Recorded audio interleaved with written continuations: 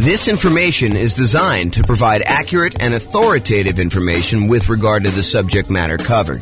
It is offered with the understanding that the presenters are not engaged in rendering legal, accounting, or other professional services. If legal advice or other expert advice is required, the services of a competent professional should be sought. Welcome to the Spokane Real Estate Investing and Real Estate Financial Planning Podcast. Learn all about investing in real estate in Spokane, Washington, with a combination of real estate financial planning and modeling with numbers specific to Spokane. Plus, syndicated, more generalized recordings of live and pre-recorded real estate investing classes. Not all of them specific to Spokane. Be sure to stay tuned after the podcast for a message from our sponsors. Well, good morning and welcome, everyone. I am your host, James Orr, and this is another episode of the Real Estate Financial Planner comparison series of webinars, podcasts, whatever we're doing here. So today tries to address the question that people have of, should I buy an owner-occupant property or should I keep renting myself if I am trying to achieve financial independence or I'm trying to maximize my net worth? Like, what is going to be better for me?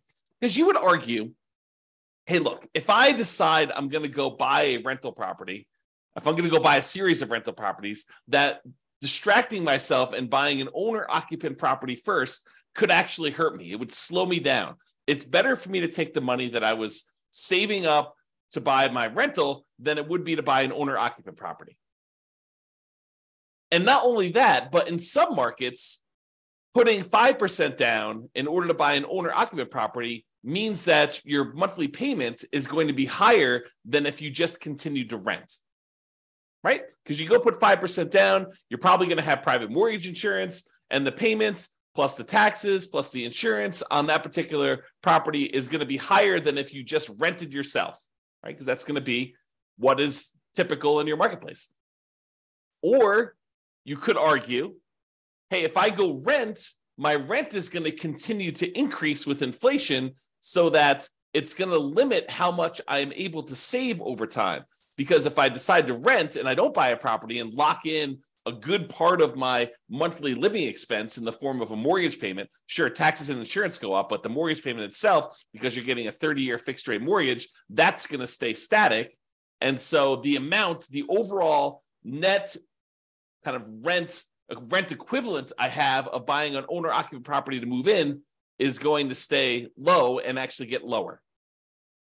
It may be higher at the beginning, but overall, the payment for owning a property tends to go down over time because the mortgage payment, the principal and interest part of the mortgage payment, is fixed. And with the rising cost of things, inflation, that tends to look cheaper over time. And at some point, those lines tend to cross, right? Where it tends to be more expensive to buy a property to begin with. And even with taxes and insurance going up, the net overall cost to own a home tends to go down a little bit over time.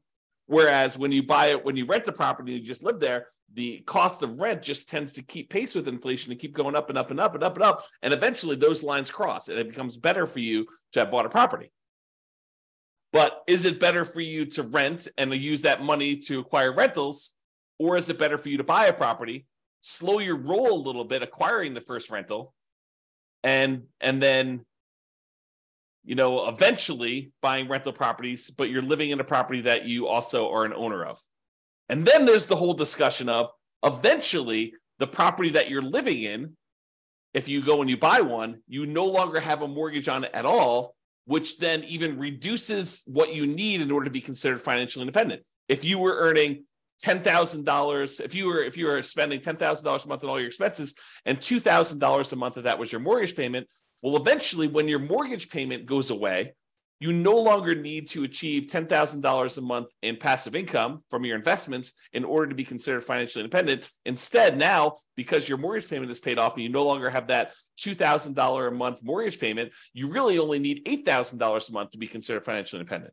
Sure, you still need taxes and insurance and maintenance and all that other stuff on your property that you live in, but you don't have that mortgage payment anymore. So your overall cost in order to be financially independent, the bar has been lowered. So all of these things come into play when we ask ourselves today, is it better to rent or buy an owner-occupant property for 5% down when we're otherwise buying 25% down rentals? That is what we will plan on discussing today and what we'll go into detail on. So what I did is I modeled this for over 300 US cities. And so each city's got its own home price, rent, taxes, insurance. The amount of money that people earn in each city is a little bit different. It's basically enough for them to go buy a property in that city so that we don't have somebody, I don't standardize the income so that somebody who would otherwise be able to buy a property in like Mobile, Alabama would not be able to buy a property in LA. So we do adjust for income. But when we adjust for income, we also adjust what they need in order to be considered financially independent. So if we give someone a higher income, it means that their threshold for being financially independent also has gone up. It's commensurate with the income that they were earning. They have to replace their job income in order to be considered financially independent. It's another way of saying that. Okay. So we modeled this for 300 cities, and you will see which one is better. Because I think there's a debate, right? Which one of those factors is going to be the most powerful? What's going to be the biggest impact? And what is going to be the biggest limitation for someone wanting to achieve financial independence? And then not only financial independence, but which one leaves you with the highest net worth and which one's riskiest? Because I think all of those things are factors in which one we do. Okay. So in both scenarios, kind of like we're comparing A to B, they're going to be buying 25% down payment rentals. The idea is that the strategy is you're going to save up 25% down plus some reserves and all that other stuff, and you're going to go buy rental properties with that. The difference is going to be one person's going to rent. The other person is going to buy an owner-occupant property with 5% down first. Okay, so that's going to be the comparison. So the 5% down owner-occupant first, then 25% down rentals, they're going to save up until they can buy a 5% down owner-occupant property to live in. Then they're going to live in that property forever. Then they save up until they could buy a rental property with 25% down, plus closing costs, plus reserves on every property that they own, okay, including their personal expenses. And they will repeat that until they have up to a maximum of 9 rental properties, each that they bought with 25% down. With the other strategy, remain a renter yourself, then 25% down rentals, which I'm calling 25% down, no owner-occupant, no OO. Then you remain a renter for the entire time, and your rent goes up with inflation, just like the rent on the properties you're buying. You buy 25% down rentals when you've saved enough for a down payment, plus closing costs, plus 6 months of reserves for both your personal expenses and reserves on all properties you own. And you also still need to be able to qualify for that loan for 45% debt to income ratio. So all the qualifications for buying the 25% down are the same regardless of which strategy. Just in one case, we're buying a 5% down owner-occupant property first, which could impact their ability to be qualified to buy the rental property. Because if you're buying a property with 5% down, then you need to be able to cover that payment. And if it's higher, that could limit when you can buy your rental. You may have enough for down payment, but your DTI may not be in line. And that actually is calculated in our modeling. So realize that that could be a factor for some cities. Okay. I put the URL on the screen if you want to go, dive deeper into the charts and see the results for your specific city, because I'm going to do the aggregate. But if you want to drill down and see it, I'll put the link in the show notes, but it's also on the video right here. So if you want to go look at that. All right. So in order to be considered financially independent, what they need to have is the income from their rental properties, net of all expenses, and the income they have from investing money in the stock market, which any extra money they have, we assume that it's invested in the stock market. But any income they have coming from the stock market needs to exceed their personal expenses. And so we calculate the money from the stock market as the amount that they have invested times the safe withdrawal rate, and then we convert that to monthly. So if they have $1 million and you're using the 4% safe withdrawal rate, which is what we use, they're generating about $40,000 a year from any money that they have invested in the stock market. You divide that by 12, and that's about what we credit them to see if they are financially independent when we're doing that calculation. For the rental property income, we basically take all the income from rent and any other income they get, and we subtract out all the expenses, including vacancy, principal payment, interest part of the payment, taxes, PMI, any property owner's insurance, maintenance, and management.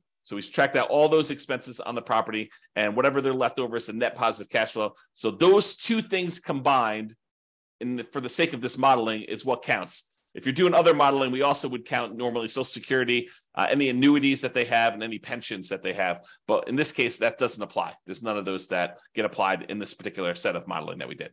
Okay. All right. So assumptions. So each city's modeling uses their own median home prices and the estimated rents on those properties. I'm not an expert on all 304 cities that we basically did this modeling for. So if you happen to go drill down into your city and you're like, James, your numbers are off a little bit, the rents are a little bit higher, or the property values are a little higher, or taxes are a little bit lower, or whatever it is that you think is off, reach out to me and we can make those corrections, rerun all the numbers, and it'll update everything for us. Okay. So go ahead and reach out if you have that there. Also, we did not apply any of the 88 strategies that we have to improve cash flow. Kind of known for these 88 strategies that we have for massively improving cash flow on rental properties. And we did not apply any of those strategies at all. So this is sort of just like out of the box, not optimized strategies. Okay.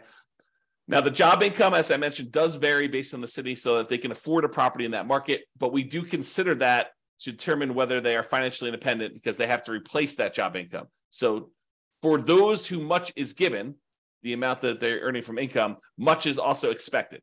So if you live in a city that the properties are cheaper, you don't have to make as much money, and you don't have to replace as much money in order to be financially independent. When you live in these more expensive cities, you do have to earn more money. Okay. We start with just enough down payment to buy that 5% down owner-occupant property. Even if they're not buying the owner-occupant property, everybody starts with the same amount to try to make this even. Okay, so that's sort of like a head start to get them to that first 25% down payment if they're not buying the owner-occupant. Otherwise, they have enough to buy that owner-occupant property pretty much upfront, because we give them 5% down plus 2% in closing costs to help them acquire the property. So basically, that would be what they need. So they still need reserves. So it may not be that they're buying it in the initial month. When they're doing the nomad model, which they're not, they would be moving out of their properties, but they're not doing that in this case. So I'm going to make a change here.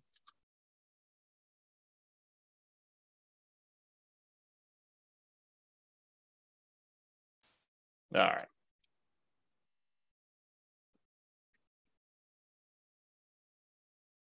There we go. So interest rates. So when buying the owner-occupant property, we assume they're getting an interest rate of 6.5% when they put 5% down. But in addition to that, they will have private mortgage insurance. That private mortgage insurance is because they put less than 20% down, and that would actually go away once they get below 80% loan to value.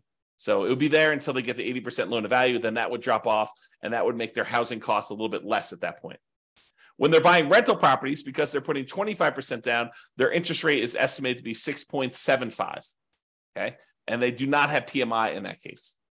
When they have any extra money that they have while they're waiting to do stuff with it, would be invested in the stock market, and they're earning 7% on their stock market investments. And I modeled this out for 100 years. If you want to see all my assumptions, you can go to realestatefinancialplanner.com/model, pick your city or pick one of the special reports and drill down. You can see all the assumptions I use for my modeling. All right, so let's get to it. So financial independence achieved. So which one do you think is going to be better? Is it going to be better for someone to actually buy an owner-occupant property, move in, live there, and then start saving up to buy 25% down properties? Or is it going to be better for them to just remain a renter, start saving up for their 25% down properties, and do that strategy? Well, I will tell you that after modeling this for 304 cities, it is way better, way better for them to buy the owner-occupant property. In fact, in 292 of the 304 cities, it is better for them to have actually bought the owner-occupant property, moved in, and then started saving for their 25% down properties and acquiring that way. Buying that owner-occupant property made a huge difference. Okay, 292 cities out of 304, like 96% of the time, it was better for you to buy the owner-occupant property. In only one city was it better for you to be a renter. In 11 cities, it was the same. It didn't matter. But in one city, it was better for you to be a renter. So go figure. Okay. So this shows you like when the people achieve financial independence. And one of the things I want to point out is there's a lot of them that the reason it's better is because they paid off that owner-occupant property, and that's what moved them over the edge to being financially independent. This one big peak right here is when people had an owner-occupant property, and because they bought that very early on, and about 30 years later is when they paid that thing off, that means that because they paid off their owner-occupant property, they no longer have a mortgage payment, and so the amount that they need in order to be financially independent drops by whatever that amount of their mortgage payment was. So if they needed $8,000 to be financially independent and the mortgage payment was $1,500, now they only need $6,500 in order to be considered financially independent. And sometimes as soon as they just pay off that property, then it moves them over the edge because they were already at $6,500.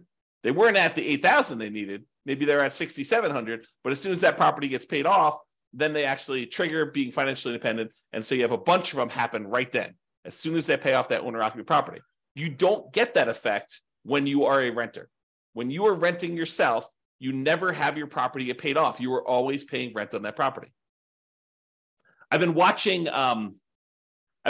a new documentary series about finances on Netflix. I won't say which one, but one of the things they discuss on there is this idea of it's okay to rent. It's okay to not buy property. And while I totally agree, it is okay to not buy property, and that is okay to rent, you don't get this benefit if you rent. You don't get this benefit of having a house that eventually gets paid off if you rent. Now, you could come at this from another way, right? Like I'm going off on a tangent here, but you could come at this from another way. You could say, look, I'm going to rent and I'm going to take the money that I had extra that I didn't have to pay for my property, which eventually those lines cross anyway. But the extra cost it is of buying the property early on, and you could decide to invest that in something else like stocks or other real estate or crypto or whatever you want to do. I mean, I'm not going to judge you. You can do whatever you want with your money. But if you decide to go do that, and then you take your money and you save up enough, and eventually you buy a free and clear property, I mean, you can get the same effect. It's not like it has to be that you bought the property and you had a mortgage on it. Or you could save up enough money so that the payment is lower than renting. You can not put 5% down. You can put 20% down, 30% down, 40% down, 50% down, and actually have your payment be less. Employ some of your capital in order to lower the payment or buy down the interest rate to achieve the same thing, right? These are all part of the strategies you could do to kind of improve your cash flow. One of the ways to improve cash flow is to reduce the expenses you have in your property, lower your monthly payment, another way, right? Okay, so I've diverged enough. So this just shows you how much different it is for things. And most of the time it's different for, I don't know, I'd say less than 10 years, right? Because that's a difference of 10 years or so. And it tends to increase the more expensive the property is. It tends to be faster, a larger amount faster, the more expensive property you have. Some of the earlier ones, it's a little bit faster, but not that much faster based on home price, okay? And here's where it was a really inexpensive property where it was better for you to have rented. So it was like a probably sub $100,000 property market where it was better for you to do that. Okay, so let's talk about net worth. We talked about how fast you can get to financial independence, but like how much net worth? Is it better for you to have been a renter? You'll get higher net worth? Well, in 291 cities out of the 304 that we did, then buying a property gave you a higher net worth at year 40. So you would be better off financially in terms of net worth if you also bought an owner-occupant property as well. You see these studies done by the U.S. Census, and I don't know if they've updated it recently, but the last one I saw, which is from several years ago, the difference in net worth between a renter and a homeowner was like $270,000 on average across the whole U.S. So the difference between somebody who was an owner-occupant, like a homeowner, versus someone who was a renter was like $270,000. So, I mean, we're seeing some of that impact, right? Because some of the money that you're paying, even though you're paying more than what it was to rent in a lot of cities, some of that money gets applied toward building up equity, which counts toward net worth, right? And you acquired that property earlier. So that also could impact some net worth as well. So in 291 cities, it was better for you to buy the owner-occupant property. And this just shows you the difference. And in some cases, it's pretty significant. Like millions of dollars difference. So it could be significantly different.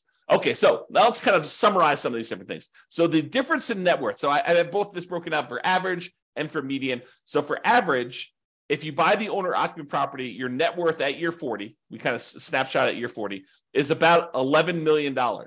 Where your net worth in year 40, if you decide to rent instead of buying an owner-occupant property, is about $8.45 million.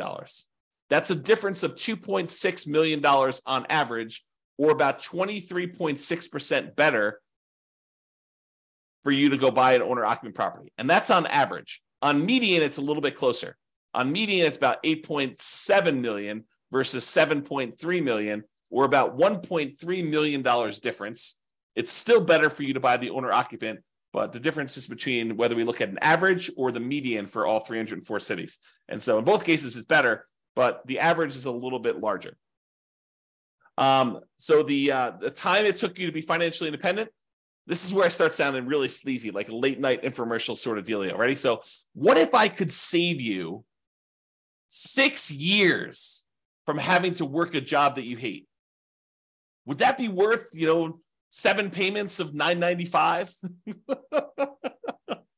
Oh my gosh, that sounds so sleazy.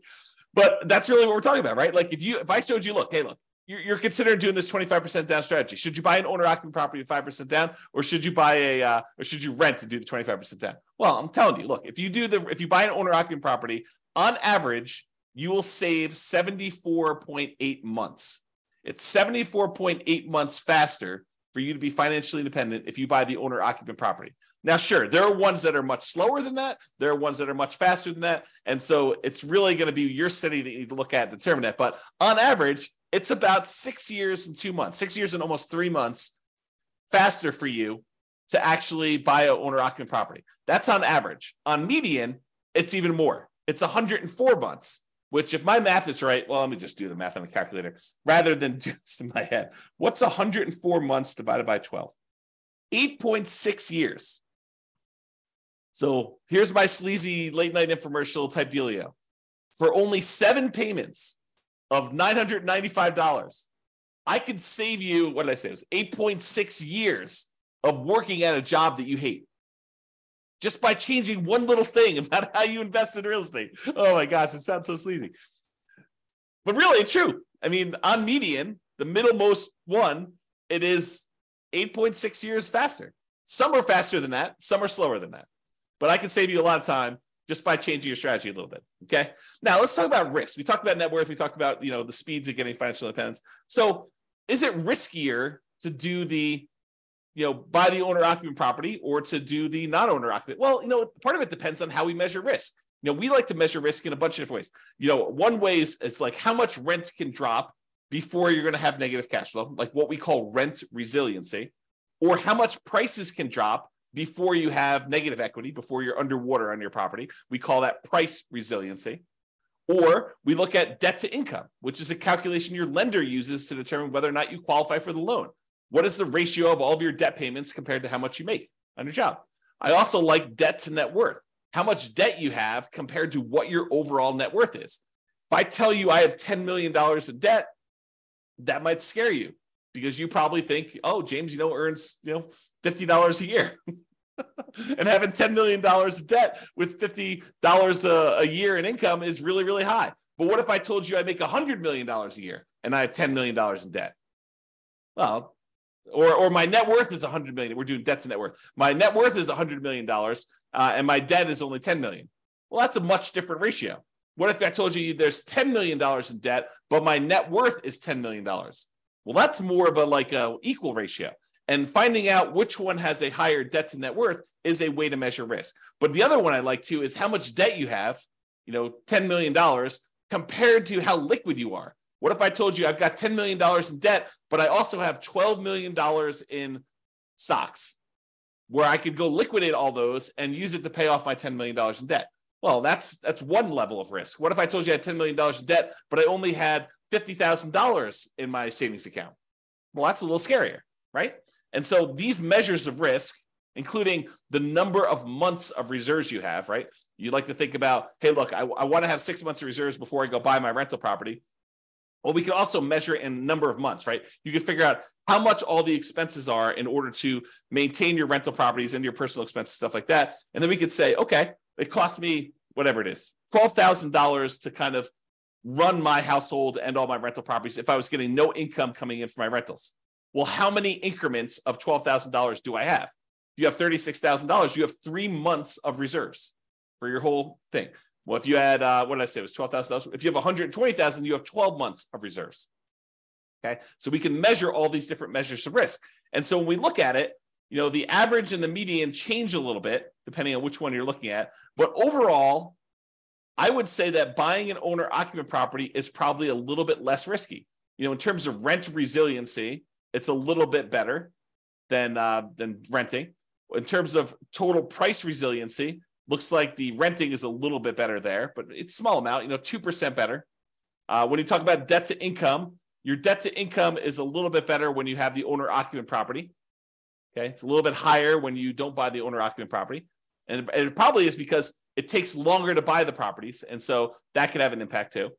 And these risks, they can change over time, right? Like we could do a snapshot of what the risk looks like, for the first 5 years. We could do a snapshot of what the risk looks like for the next 5 years or year 7 or whatever we want to do. But this is showing you the risk over the entire 100-year period, which if you have a really long period of very low risk situation, then that could be outweighed by, very risky stuff early on.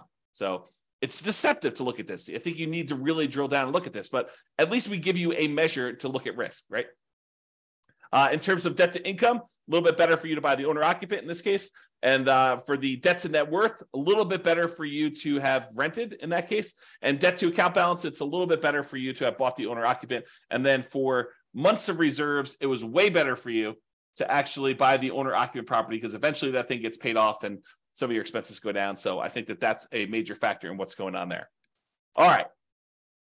So as I mentioned a couple times throughout here, you could apply all the 88 strategies that we have to improve cash flow to get these numbers to look better, right? At least for the rental side of things. Now, we've basically been using median price properties and what rent might be on each one of those properties. You should be able to choose and do better than this, right? I think if you do any type of effort in finding and selecting properties and applying any of these 88 strategies, you should be able to do better than what I've shown on here. And as I mentioned, if you're an expert in your market and you think my numbers are wrong, please do reach out so we can update those so that they get better for everybody. So in conclusion, in our current market conditions, our current prices, our current interest rates, our current rents, and it is May 15th, 2023 when I'm doing this, and I'll do updates over time. I'm trying to do one of these classes a week as part of a series. But we'll kind of go through all the different comparisons we've got, and then we'll come back and revisit and update things. And the website will get updated as I rerun numbers, because once I update prices and interest rates and things like that, I rerun everything. And so if you're visiting these charts on the website after this video, they may be different. They're likely to be different because prices and interest rates and everything else changes, which changes everything. Okay.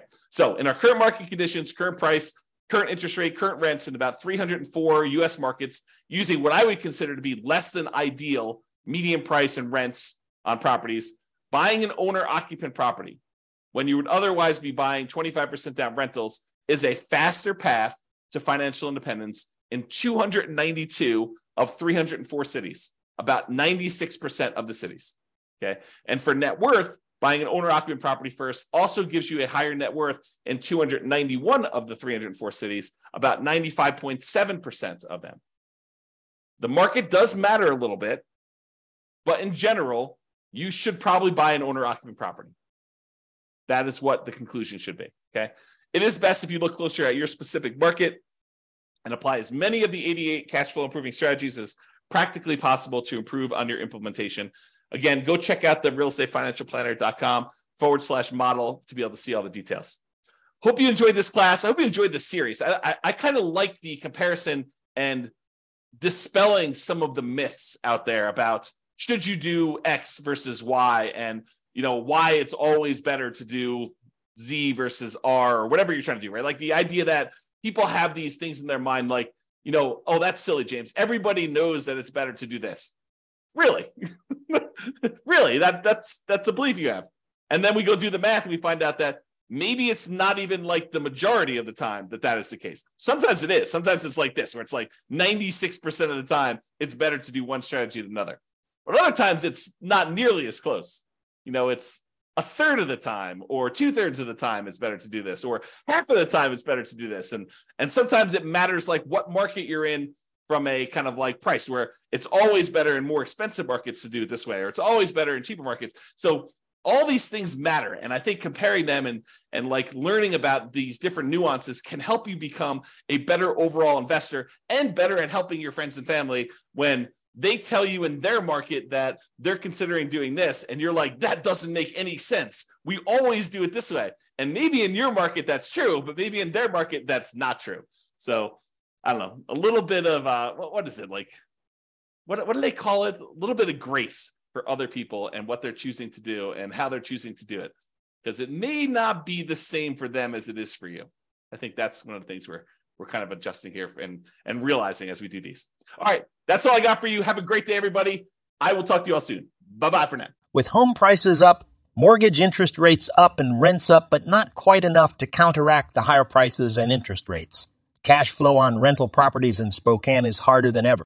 Book a call with the Real Estate Financial Planner to apply our proprietary 88 strategies to improve cash flow on your rentals. See the show notes for a link to schedule your call and improve your cash flow today. If you're a real estate agent, lender, or professional in Spokane that wants to help our real estate investor listeners, consider reaching out to learn about collaboration opportunities with this podcast. We'd love to add more value to our listeners by having you assist our investors buy, sell, and finance their real estate investments. See the show notes to schedule a call to discuss collaboration opportunities